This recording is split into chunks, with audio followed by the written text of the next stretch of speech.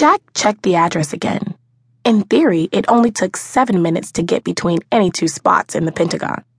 With 17 miles of corridor in the damned place, he'd allowed 10.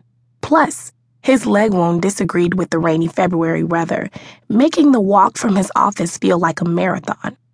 Add to that his disgust at his new assignment. Well, frankly, Afghanistan was looking better and better by the minute. He was looking for someone named, he glanced at the paper again, O.A. Gunn. Some Brit military analyst, that was all he knew. They were to work on a report together. Just what the Army didn't need, more useless paper generated by desk jockeys who had no idea what went on in the field. Walked slowly so he could control the instinct to limp. He avoided looking at the faces of the civilians checking him out. Jack felt conspicuous in his Class A service uniform. Crazy. He was hardly the only Army officer walking the corridors. It stank to be riding a desk in Washington. He should be with his troops, not here. He was about to walk past the open doorway when he realized he'd found the right office. He knocked and walked in. There was a gorgeous woman standing behind the desk, leaning slightly forward so that her hair fell over her shoulders, calling attention to the open neck of her blouse. Jack coughed.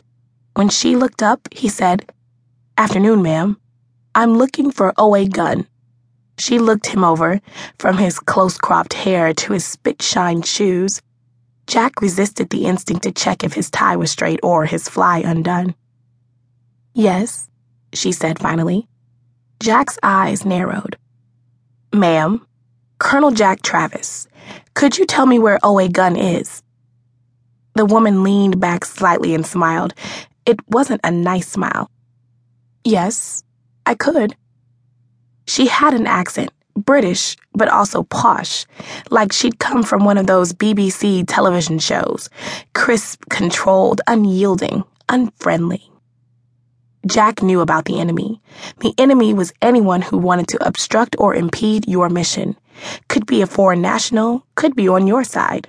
Either way, the goal was to neutralize the enemy and take him out of the picture. This woman was his enemy. Jack straightened his posture that extra millimeter and schooled his features to their most remote stare. "I believe we're talking at cross purposes. I've been told to liaise with O.A. Gunn.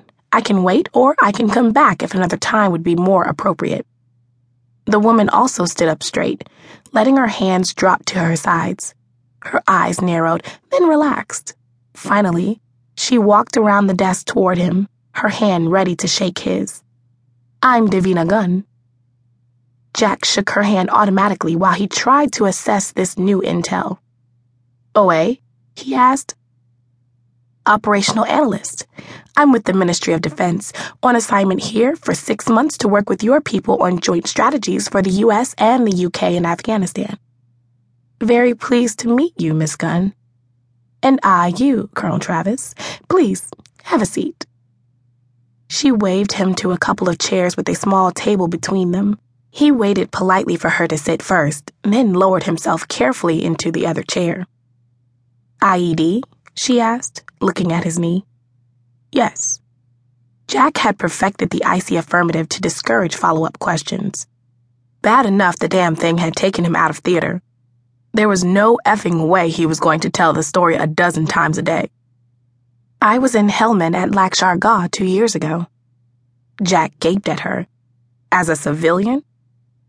"Operational analyst in HQ Task Force Helmand. I developed kinetic analysis of the insurgency. Hard work and so much more rewarding than being in Whitehall." Jack relaxed suddenly into his chair. "We probably passed each other at some joint command meeting or other." She smiled widely at him. "Probably." O.A. Gunn had a very sexy smile. One side of her mouth curved higher than the other, and her eyes made him want to laugh. Enough of that now. He flipped open his notebook. "Here's what we need to do," he began.